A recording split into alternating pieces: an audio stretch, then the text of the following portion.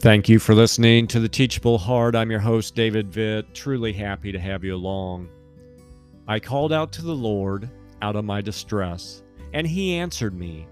Out of the belly of Sheol I cried, and you heard my voice. It's one of the more incredible verses on the topic of prayer in Scripture. I've intentionally not provided the chapter and verse so that we can examine it without any preconceived notion.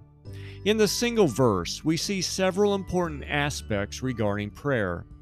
The first is that we can call out to God at any time.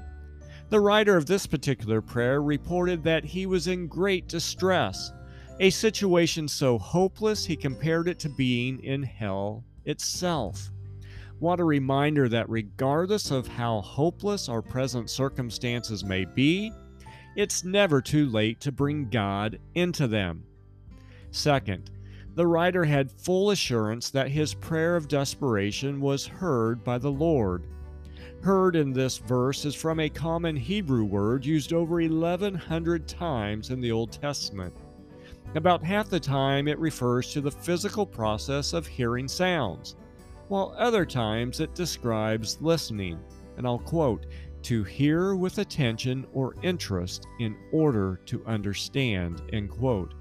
In this verse, we don't have to decide between which definition is right because both apply. God not only physically heard the writer's prayer, he listened with the intention of understanding the man's need. Next, we read that after God heard and understood the prayer, he answered it. The Hebrew wording simply means God responded, but he responded in a way that the one praying never could have expected. Now perhaps it's time to reveal the context of the prayer. The one doing the praying was Jonah. The verse is Jonah 2:2. After sinking to near the bottom of the sea, Jonah found himself inside the guts of a fish. From there he prayed.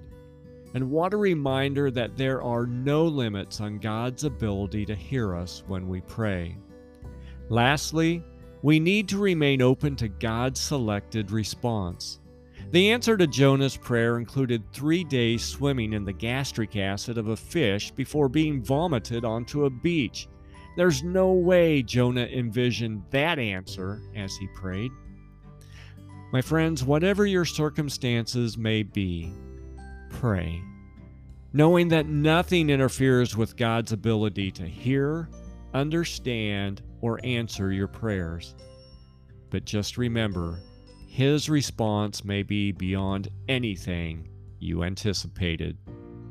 Give it much thought and prayer, and until next time, keep the heart teachable.